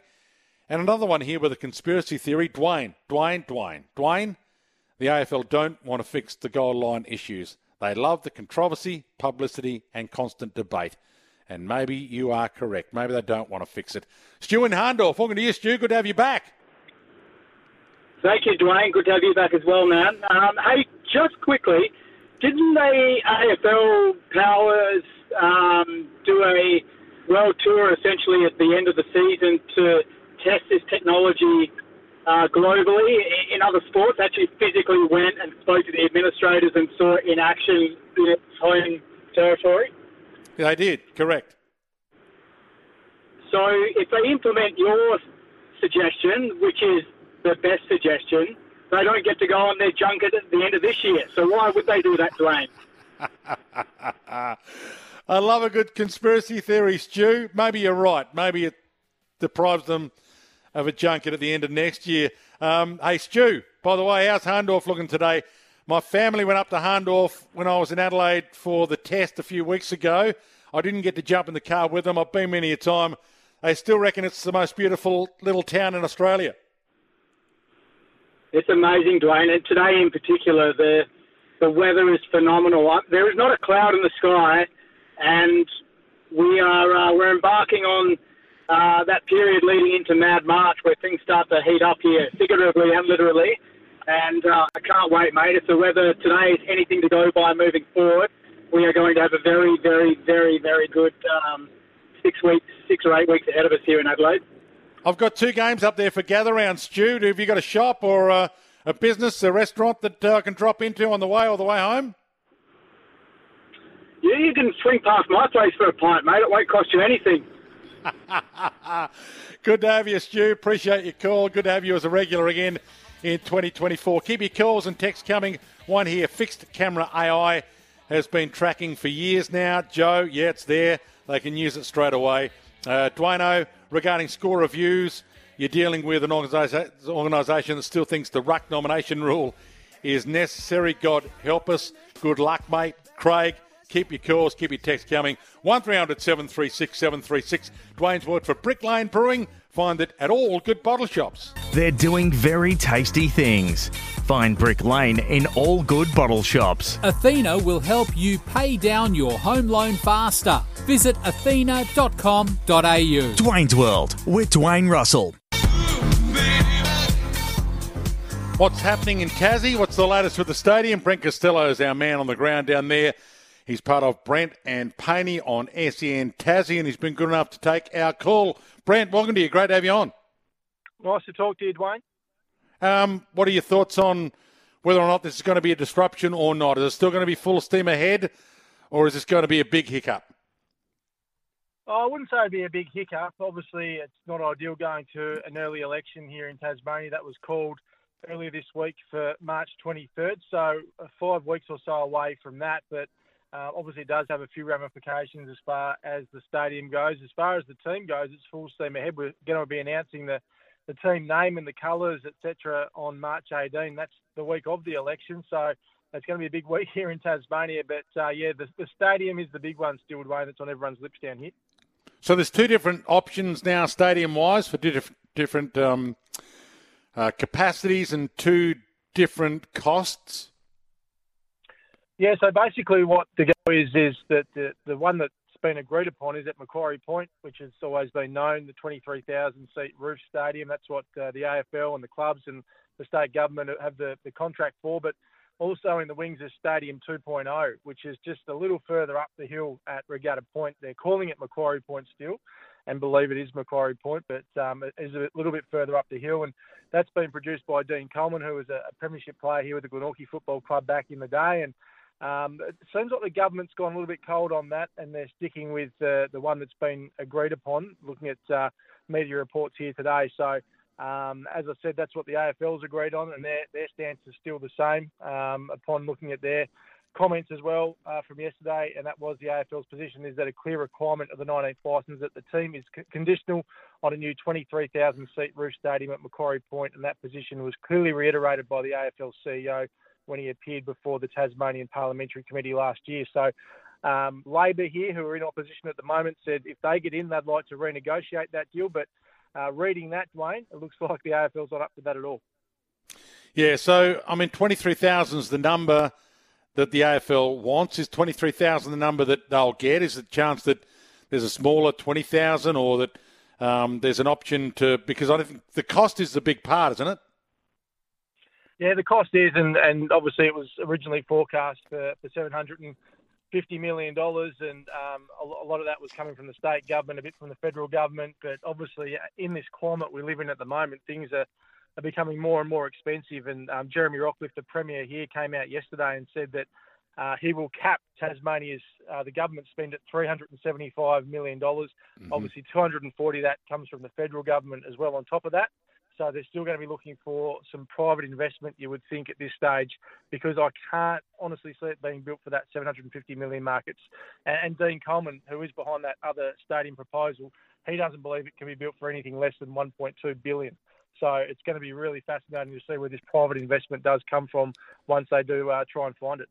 Yeah, so who are the private investors that are options? There's some people that own Mona. They've got a lot of money. I know they're busy with Queens of the Stone Age at the moment, but where are they playing, by the way? Yeah, not sure. I know they're in town. Yeah, there was some bit of news on that last night, but I'm not heavily into that side of music, so I couldn't tell you too much about it, unfortunately. Right, okay. But who are the big investors that might actually pay the difference? Yeah, it's a $1 million question, isn't it? It's really fascinating, and Dean Coleman, who is behind that Stadium 2.0 project, believes he's got investors ready to go. Hasn't said who. So whether the government's doing some wheeling and dealing behind closed doors and trying to get some people lined up to help fund this project, we'll have to wait and see. But I've certainly heard no rumours so far about who they might have lined up. So if you had to put your house on it, a team to come in from Tassie with a roof stadium at some stage in the next 8 years, would it be yes or no? I think it'll happen. Yeah, we've come too far, and as you say, it's full steam ahead with the name and the team, and all that's all being announced next month. Obviously, the High Performance Centre has been announced as well on Hobart's Eastern Shore. So the more that's being put into place, and this is what one of the independents that left the Liberal Party that sort of caused this election to happen, John Tucker said, and that was what he was disappointed about, that all this stuff was happening behind the scenes when the stadium hasn't even gone through the process in Parliament yet. So that's the thing. The stadium still needs to go through this project of state significance in the Tasmanian Parliament. And until that happens, which is probably going to be a good 18 months, they're saying, we won't have any further information really till we get all those that information come out of the project of state significance. So it's not an answer we're going to have any time soon, I'm afraid. Brent, great to have you on. One of the things I can't believe is how they can't actually come to agreement. It's what the actual cost is going to be. They seem to have these wildly different estimates as to what the exact build is going to be, which, in this day and age, surely you'd be able to get a quote that is reasonably close to the mark and everyone agrees, okay, that's what it is going to cost. But great to have you, Brent, and we'll hear more of you on Brent and Paney on SEN Tassie. Keep your texts coming through, keep your calls coming through. Mark Bickley's going to join me after 2 o'clock. And Chris Anstey as well. Been great to have your company for Midday Madness. Been another big hour of Dwayne's World still to come. Queens of the Stone Age, by the way, playing on the Mona lawn, I'm told. So they are at Mona, but they're playing at the lawn because, well, they don't have a stadium to play at, do they? Brick Lane Brewing. They're doing very tasty things. Find Brick Lane in all good bottle shops. Athena will help you pay down your home loan faster. Visit athena.com.au. Dwayne's World with Dwayne Russell. Thanks for joining me for Dwayne's World for Brick Lane Brewing. They're doing very tasty things at Brick Lane. You can find Brick Lane in all good bottle shops. And we're here for Athena Home Loans. Be rewarded for your loyalty at Athena Home Loans. Let's talk some footy. We've been talking a bit of footy, but let's talk a bit more footy with one of the all-time greats, Mark Bickley, two-time Premiership captain, AFL Nation commentator and co-host of SEN SA Breakfast. Joins us thanks to Tool Kit Depot, TKD. Trade members get trade pricing. Sign up today. Every time I say TKD for Toolkit Depot. I want to say TDK for Tom DeConing, but it is Toolkit Depot that Mark Bickley joins us for, and he's on the line right now. Welcome to you, Bix. Great to have you on. Oh, thank you, Dwayne. How are you? I'm good. And, well, Matthew Nix got signed up. Matthew Nix, we were told, is going to get signed up before round one by a couple of your offsiders, I think, Kim Dillon and a couple of others talking about it. What's the latest with Matthew Nix and his contract?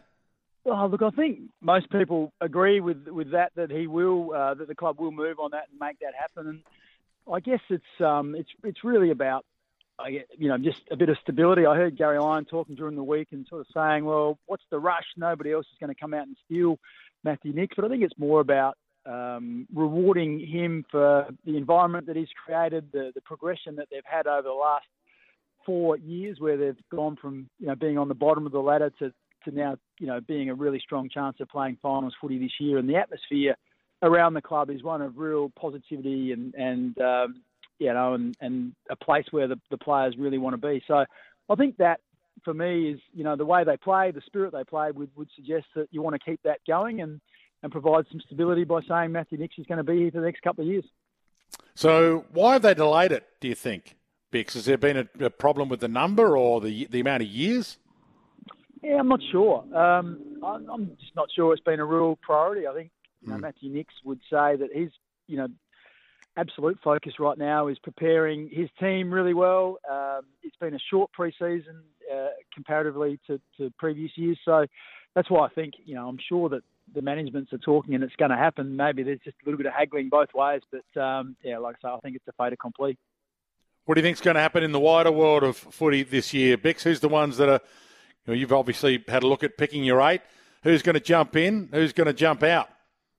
Yeah, it's a really interesting question, and I was talking to someone the other day who was making the point around every year for the last couple of years, someone from the bottom 4 has jumped up into the 8, and I think it might have been Josh Jenkins who was talking about it on SEN, and when you look at the bottom 4, North and West Coast Eagles, and then you've got Hawthorn and the Gold Coast. I think the Gold Coast are most likely out of those 4 teams. I think we'll see some improvement up there. You generally get a bit of a spike when you get a new experienced coach in, like Damien Hardwick. They've got some really good talent in through the draft. How quickly they come on will be interesting. But I think they will be challenging for the top 8. I think Adelaide will probably challenge for the top 8. I think they had 5 games last year, 4 against the teams that played inside the 8. They lost by under a goal, including sort of twice to Collingwood. So they only have to rectify that and get a half decent call on the arc, and they played finals last year. So I think they can probably improve. It's hard to predict who's going to drop out of the 8. I don't know. I feel like every year I'm really harsh on St Kilda, and I didn't think they were going to do great guns last year, but they did and played in the 8. And I'm probably thinking they're the one that may drop out. I'm reasonably bullish on Carlton. I think Carlton, are a real strong contender to push up into the top 4. And Sydney, it's hard to see Sydney going backwards either. So, I think it looks like a crackerjack season. I think Essendon will probably improve. It feels like there's a different mood around that football club. I love the players off their own bat decided to head overseas and try and make himself better. Port Adelaide have been really positive, and by adding some depth with a couple of ruckmen and a couple of key defenders, that sort of fills some critical needs for them. So I'm not much help to you, Dwayne, but I think it's going to be a great season. It is. So does that mean all of those teams could win the flag if the planets align? Are you talking about a number of those teams that are down the ladder a little bit that could actually have a bigger impact than we think? Perhaps. I mean, the Bulldogs missed the 8. I think they can win the flag. The Crows missed the 8. They get it right. Maybe they could. Geelong think they still can because Tom Atkins was on the radio yesterday saying that they still think they can win the flag. There's a lot of Richmond fans out there that think they can, and they finished 13th. That's right. Well, I played in a team that came 12th one year and won it the next 2. So, you just don't know. But you'd think that the sort of probabilities are, I look at Brisbane and I just feel like they were desperately unlucky last year. But even though, they were a kick away from winning a flag, they still progressed. They went from being a perennial top 4 finisher, not being able to make the final, to be able to make the grand final and live through that experience. And, and I just feel that, if they are good enough to get back to the grand final next year, the experience from 2023 will make them a better team, or it'll give them a better chance of winning. I just know that every year you get back to the last weekend in September. If you've done it before, you know what to expect. You know all the stuff that goes with it, and you know how the opportunities that come with it. So I feel like right now, if I had to pick a team, I'd be saying Brisbane are the flag favourites. I like Carlton. I think they've got a really even spread of talent across the whole field. I know that every team needs some luck with some of their key players, and Weitering's got a calf, and there's some other injuries around the place. But if they can stay sound, I think they're going to improve again. And I like the fact that they've showed a heap of confidence in Michael Voss and said he's our man and reappointed him. So yeah, there's plenty of teams that are going to be great. And I don't think Collingwood are going to fall off a cliff either. They're going to be around the mark, obviously. So you need a crystal ball at this stage, Dwayne, I think. What's the most important thing? We've been debating it a bit today, having a gun top 5 or top 7 to take you to the promised land and win a flag, or having the depth of squad to actually get you through? Yeah, I think the experience with Port Adelaide last year points to depth. Port Adelaide won 13 in a row. A lot of those were away, but they got to the finals. They went out in straight sets because really they were banged up in the ruck. They didn't really have another ruckman. Lysette played and wasn't quite right. They were skinny down back. They played injured defenders and who were undersized, and that really hurt them as well. So I feel like you need the depth to be able to come in and be able to play a role. And if you look at Collingwood's rise over the last couple of years, so Craig McRae takes over, and I think they were a bottom 4 side when he took over. They didn't bring a whole lot of talent in, but they just realigned their focus, the way they wanted to play, the way they wanted to. The environment they created, that you look at every Collingwood player and it looks like they just love going to work every day. And I think that's really important in terms of what you're trying to build at a footy club. And when everyone sort of picks up the rope and pulls in the one direction, most teams are pretty talented. And if you get that sort of alignment and everyone on the same page, knowing what they're doing and how to do it, I think that's a massive thing. So, the stars help, and particularly at critical times, but also that sort of alignment and that overall depth is really important for me, I think. Do you think scoring will go up this season? We're hearing that everyone's going to play a quicker, more attacking, more aggressive brand. Do you actually think it'll happen? I know what will happen, and it happens every year, Dwayne. The first 3 or 4 rounds will be like that. It'll be high scoring. And then every coach that's lost, 2 out of those 3 will say, geez, we can't keep bleeding 120 points. And so all the pre-season where they've trained all that ball movement will be saying, you know what, we have to just rein this in a bit. We have to find a better balance. So, yes, you want to kick 100 points and teams that move the ball quickly and turn the ball over, that's the key. When you turn the ball over, opposition defences don't get a chance to get set. So, about 70% of score is from turnovers. So it's the teams that can create turnovers from opposition and go back at them before they get set. They're the ones that score really freely and don't turn it over themselves. So if you've got a good kicking team that you don't give it back very easily, that helps. But I hope there's more scoring. I love the way that Collingwood, knock the ball forward, get it going their way, try and move it quickly and rebound from defence. And I hope a lot of teams try and copy it. It's a great brand. And, I think last year, I loved the footy last year. I thought there was plenty of close games. I think Adelaide, I see a bit of them play. They try and take the game on from half back and try and use the corridor, which a lot of teams try to do. So, I'm hoping that coaches continue to be bold, and I hope as media commentators, we don't lay into teams that do try and do that, and when it doesn't work and they get 20 goals kicked against them, we don't say that they're terrible and they're a disaster and they've got to tighten up, because that's generally what happens next, and we turn into the midway through the year, the rain comes, it gets a bit more contested, players get sore, and generally then the scoring sort of slows down a bit, and then we generally spike a bit as we get closer to the finals. Yeah, we kind of saw it a bit last year. Hawthorn, because Sam Mitchell's got job security, he knows he's not going to get the flick. He did try it last year. They did get pummeled a few times. They got smashed by, I think it was 140 points in the pre-season trial game against Geelong, and everyone thought it was going to be the end of the world. And Kane said no one's going to beat Geelong. Geelong and then Daylight second. So Sam Mitchell with job security continued to do it. I think we left Sam alone a little bit. Does it come down to that for some coaches? Oh, well, I don't want my ego to be bruised or my job to be in danger. Yeah, I think it does. But I think it also comes down to the conviction of the coach as well.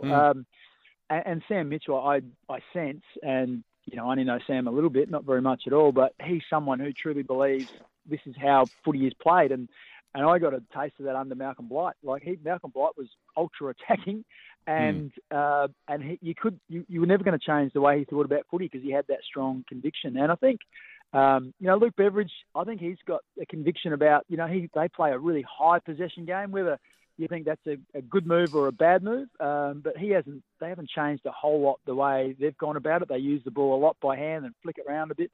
So, I think it comes down a bit of the conviction of the coach about, do they have a picture in their head of how the game should be played, and are they strong enough to be able to stick to that no matter what and keep refining it and getting their players to understand it and be able to execute it. So, I think and some coaches stick to it. I think Chris Scott had a real picture in his head for a long time, and then they at various stages make little tweaks. And I think that's the art of coaching, knowing what little tweaks to make. And, he did that a couple of years ago and had the ultimate success. So, yeah, there'll be some coaches have a picture of how they want to play, but they'll make some slight tweaks along the way.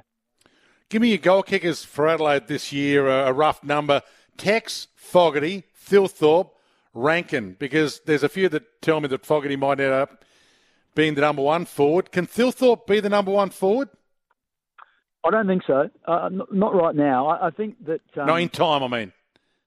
Yeah, I'm not sure. I think they're still deciding what type of player they want to make Riley Thilthorpe into. Is he going to be a Luke Jackson who plays 25% in the ruck, 75% forward and kicks 40 goals a year? Or is he going to be Tom Lynch and just be a pure forward who's going to be up there or any of the King brothers and just become a contested marking beast and try and kick 60 or 70 goals a season? I'm not sure they're convinced which way they're going to go. I know he's done a lot of work this year in the ruck, and I know they're going to try and use him in the ruck because he's been bogged down a few times where, 5 or 6 touches in a game and you lose a bit of confidence. And when he does push up the ground and play in the ruck, you can get involved a bit. He runs a sub 6 minute 2K, like he's an athlete.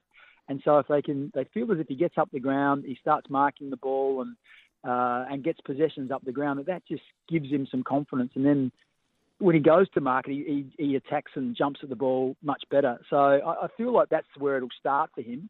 But, if he has a couple of games, in his first game on debut, he kicked 5 goals on debut and everyone thought, wow, what do we got here? So it hasn't quite sort of recaptured that. But if he had a couple of games where he did get hold of it and started catching everything inside forward 50, I think that could change pretty quick and he could become that key forward. But right now, he's going to be a 20% ruckman and the third forward for Adelaide. Taylor Walker I don't think will kick 75 goals again this year. The draw helped him a little bit last year. He kicked 30 goals. Was it 30? No, he kicked 19 against West Coast and they played North Melbourne twice and he filled up his bag both times there. So I just don't think the draw is going to be the same for Adelaide. And another year older, I just think he might come back a bit. But I think that'd be healthy for Adelaide. If Fogarty kicked, I think, 36 last year in 21 games. I probably think he needs to be closer to 50. Tex probably comes back a little bit. And Isaac Rankin missed 4 games late in the year and still managed close to 40 goals. I think he can be a 50-goal forward as well. The only thing that Isaac may have to contend with is he's been training a lot through the middle of the ground, doing a fair bit of centre bounce work. So Adelaide want to add a little bit of speed around the ball and a bit of sideways movement. I think a lot of people feel that with Dawson, Laird, Crouch, they're a little bit one speed in that centre bounce, and they don't sort of burst out of stoppage. And so Rochelle, Rankin, Pedler, some of those younger players are going to get a fair bit of opportunity, I think, early in the year to show what they can do. Great to have you, Bix. Going to be good to hear from you during the course of the year as part of our team. So looking forward to having a chat to you. We'll talk soon. Just letting you know where I am, Dwayne. I'm up at Port Lincoln, Adelaide, doing their community camp. They're having an internal trial match. So I'm just looking out over Boston Bay, about photographs from the Mackay Diva statue at the moment. Right. It's 29 degrees, a little zephyr of wind blowing, so it's ideal conditions for this trial match this afternoon.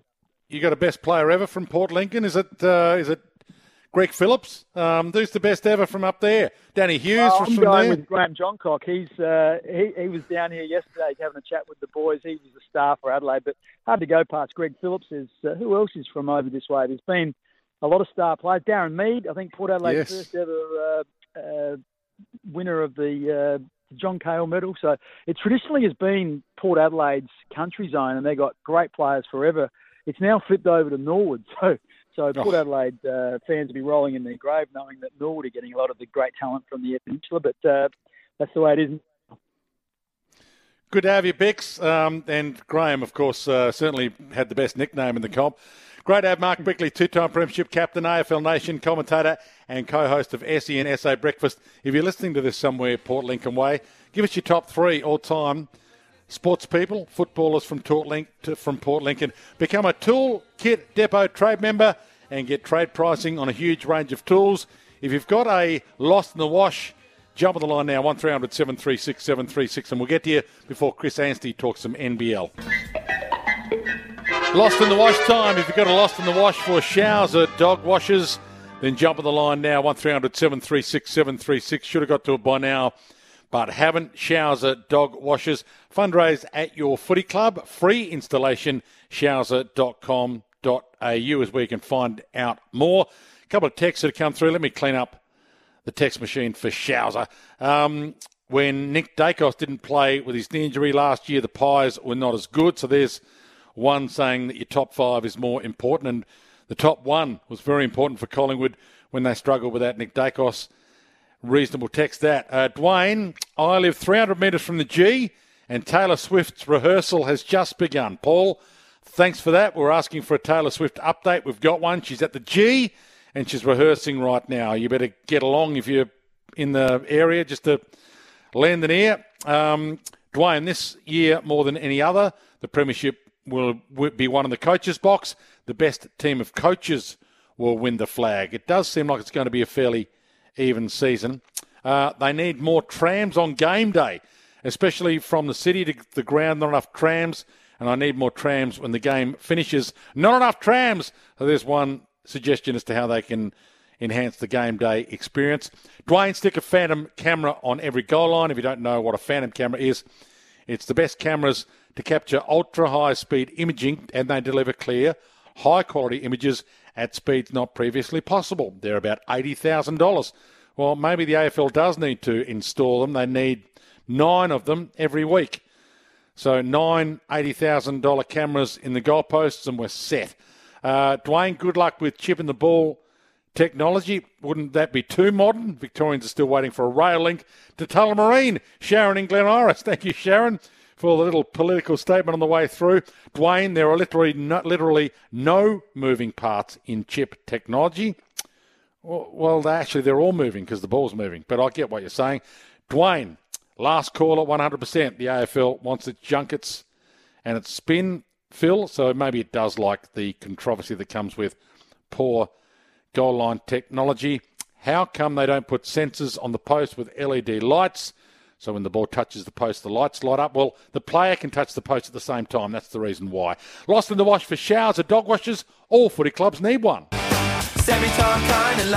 texts coming through telling me that Dean Lucan, the tuna fisherman, is the number one sports person ever from Port Lincoln. Thanks for that. John Cock, Betts, Burgoyne, Pickett, Lindsay Thomas, thanks for that. So some handy footballers also coming from Port Lincoln. Thanks to Werribee Kia. Finance your EV9 through Werribee Kia Finance this month. Top dollar on trade-ins. Available, SEN taking your votes on the best Brownlow winner of the past 15 years. Simply head to 1116 SEN on Instagram and check out the stories to vote right now. So we're into the final day today. It's grand final day. And it's Gary Ablett's 2009 Brownlow year up against Dustin Martin's 2017 Brownlow year. Werribee Kia, the EV6, the EV9 and the Nero. You can test drive those electric cars now. And a quick plug for Sammy. This is your journey on Sunday from 10 a.m. Sam Emberton chats to award-winning AFL and sports photographer Michael Wilson, all thanks to Tobin Brothers Funerals. celebrating lives. On a couple of other texts coming through. Dwayne, come on, Dwayne. Goal line tech, important. Banning the whistling and showing players weight is more important. Thank you. And GoPros have better slow-mo than we currently have. Thank you for that as well. Chris Anstey's going to join us after the break, so stick around. You're with Dwayne's World.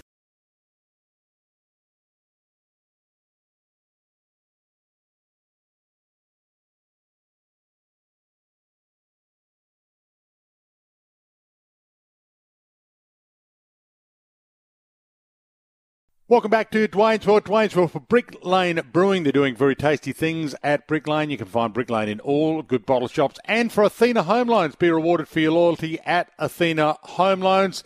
A little bit of an NBL update and an NBA update. You can watch the Hungry Jacks NBL live on ESPN. One final round of the NBL, and then it's down to the business end of the season. Chris Anstey's been good enough to join me, Australian basketball legend, co-host of the Has Been Hoops podcast, and he's been good enough to jump on. He could have said hello to me at the game on Sunday, but he was busy hosting his own box of luminaries. Welcome to you, Chris. Great to have you on. I didn't see it, Dwayne. I apologise. It was a fun night watching that United game. I get to see the Phoenix in their last game this season on Saturday night. But, geez, what a fun weekend we've got to round it out. And I just reckon that the 5:30 game tonight might be the biggest one of them all, and it probably doesn't appeal to Melbourne basketball fans quite as much. But for those who followed the league, we just assume that the Sydney Kings will beat a very depleted Phoenix on Saturday night, which means that the Brisbane Bullets New Zealand Breakers game today, the loser's done. So it really is a win or go home type game, and they're always fun to watch to see who steps up, who perhaps struggles a little bit. But that 5:30 game over the ditch is the biggest game the Brisbane Bullets will play this season. Yeah, because they were cooked early, and we thought that they were going to be last on the ladder. But here they are. They've resurrected things, as has a couple of teams this year over the course of time. But Adelaide's dropped away a bit after having a little spark as well. But Brisbane's a bit of a surprise to me. Yeah, they are, and they've got every chance of beating They started the season slowly, and Justin Schuller, Darren McDonald, and the coaching staff up there have done a really good job to turn that around. Nathan Sobey's been incredible, and their roster's just a little bit more balanced, but certainly they wouldn't have been a team that you would have probably tipped to lock in a top 4 or 5 spot. Now, probably a little bit incorrect. I think if New Zealand lose, and then there's still a way for them to get in, but I'm really interested in seeing what Brisbane do today. I think they're going to be a little bit too tough for New Zealand with Anthony Lamb out. They might be able to handle Cartwright-Jackson well enough to limit what the Breakers are able to do and sneak their way in, I think. So this Melbourne Phoenix last game, though, so they could beat the Kings. What kind of repercussions would there be if the Kings miss the playoffs? Well, the repercussion might be the same anywhere where, Trevor Gleeson's available, Brian Gorgin's available.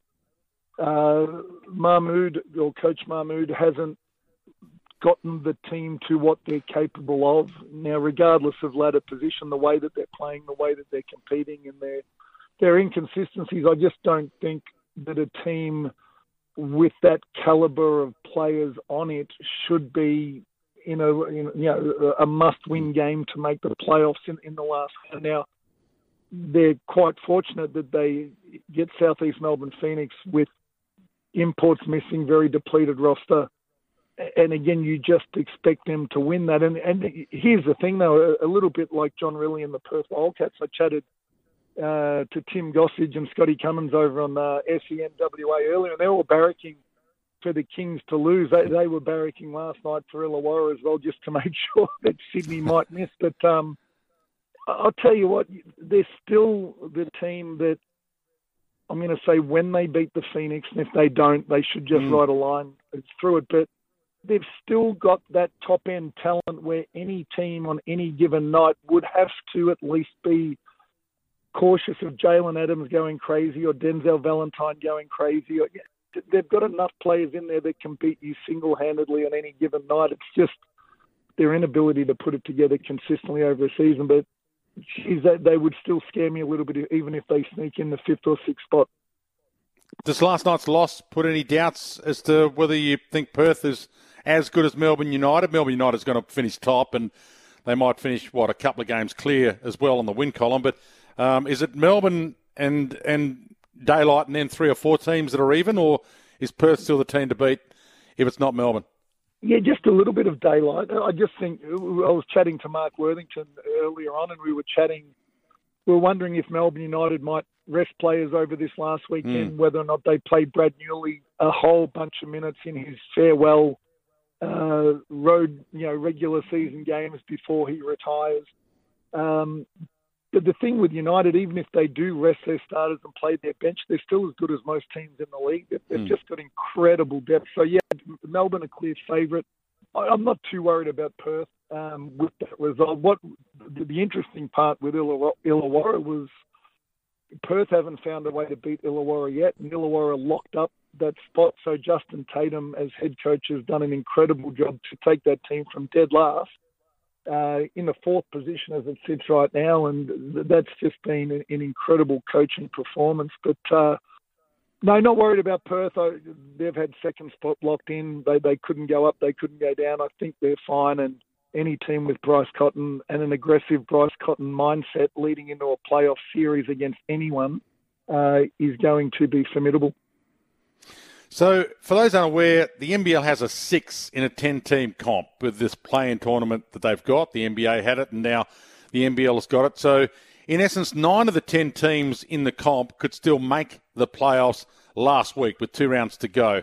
It's been a good addition, Chris. I've been arguing about the AFL and how they've got an 8 for an 18-team comp, whether they should push it out to 10. But keeping those teams alive late in the season has been a godsend for the NBL because every game has interest in it just about.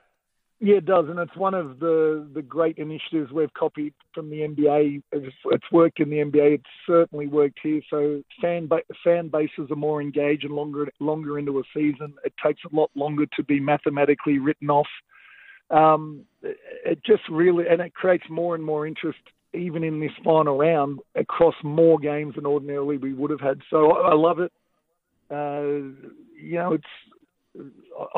have no idea who's going to get through this weekend. Like I said, I think Brisbane might, but there have been other seasons in the history of the NBL where the top 4 of the finals have been locked in a couple of weeks out, and they've just been dead rounds. So, congratulations to the NBL for implementing it. It wasn't necessarily, not everyone agreed with the decision when they did it, but I think those who didn't now do. It's very hard to find someone who doesn't agree with the format.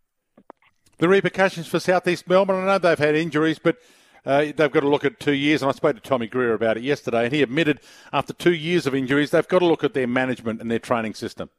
Yeah, Tommy Greer was sitting with me when he walked out. I was a little bit disappointed. We missed out on about 10 minutes of chat. But no, I agree. It's the high-performance program with the Phoenix, and the one consistent they've had from the day that they stepped into the league is their inability to keep players on the floor. And, I always say that the most important element of high performance is performance, and they haven't had that from their best players. And every week it rolls around and you've got a player out with injury. And, I don't think Simon Mitchell ever had a clear run at it with a full roster. Mike Kelly certainly hasn't had a run at it with a full roster. They need to find a way to manage their players off the court. I don't think that's necessarily a coaching thing. I think it comes from somewhere else in the high-performance program. So whoever's responsibility it is to put the players on the floor, to recruit healthy players, to screen players, to make sure they can get through a season, and then, in fact, to get those players on the court week in, week out,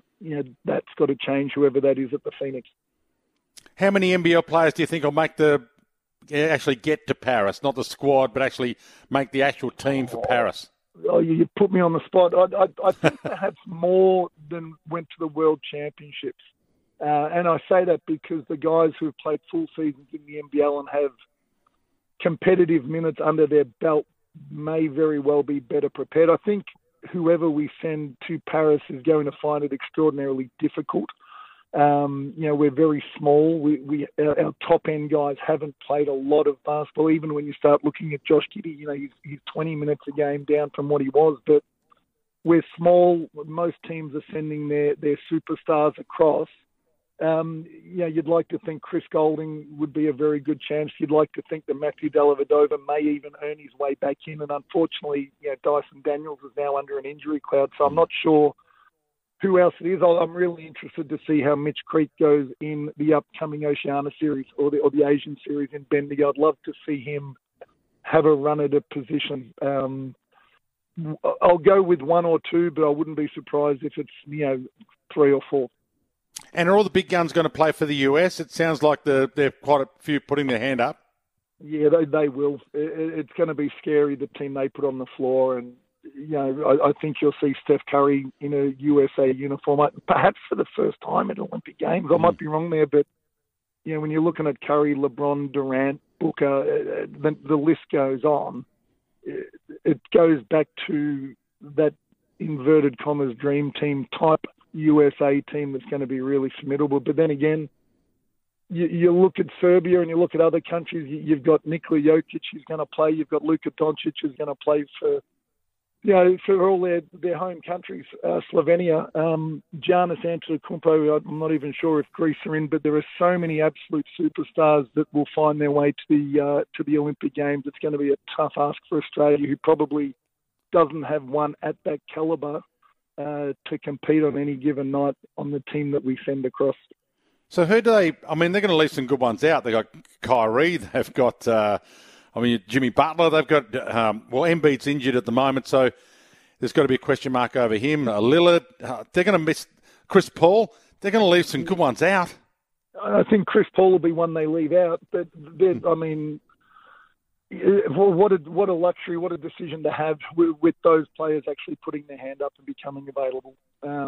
There'll be great players left out, but I think whenever you see the USA not do well at a major event, the good players or the top-tier players tend to avail themselves at the next big one just to make sure people remember how good the United States are at basketball in their minds. So having said that, even with their top-tier teams, they're still beatable. The world, for a number of years, has continued to catch up on the USA, but I'll tell you what, I'm looking forward to sitting down, putting my feet up and having a look. It's going to be a fascinating Olympic Games when it does roll around.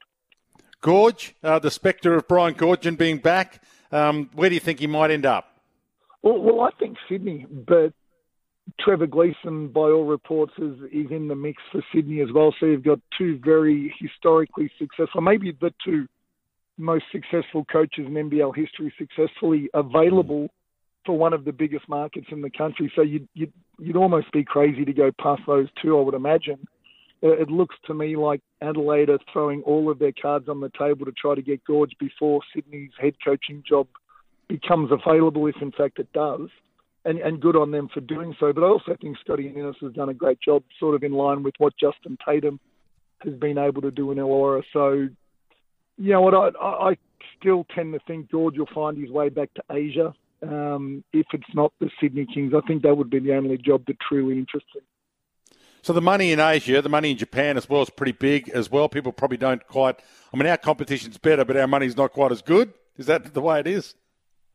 Yeah, it is. And, the growth of the sport in smaller countries, the importance of good coaching to improve the quality of the league, and Gorge has always been big on that, no matter where he's been. So he's been a really integral part of that, in China, in the Philippines, and in the various places he's coached. I just think his reputation is so high, not only here in Australia, but globally, that, he'll actually have his choice will come down to more teams than just the ones that are available in the NBL. You're not coaching? You're happy just being the barman at the Trentham? Yeah, a little bit more than that, but no, happy to sit behind the bar and pour a few drinks. But no, the coaching's done for me. I still get on court every now and again with the players who give me a call and want to work out a little bit. But I'm involving myself in that outer circle of wander people, the sponsors, the supporters, and getting to know them a little better, which has been a lot of fun.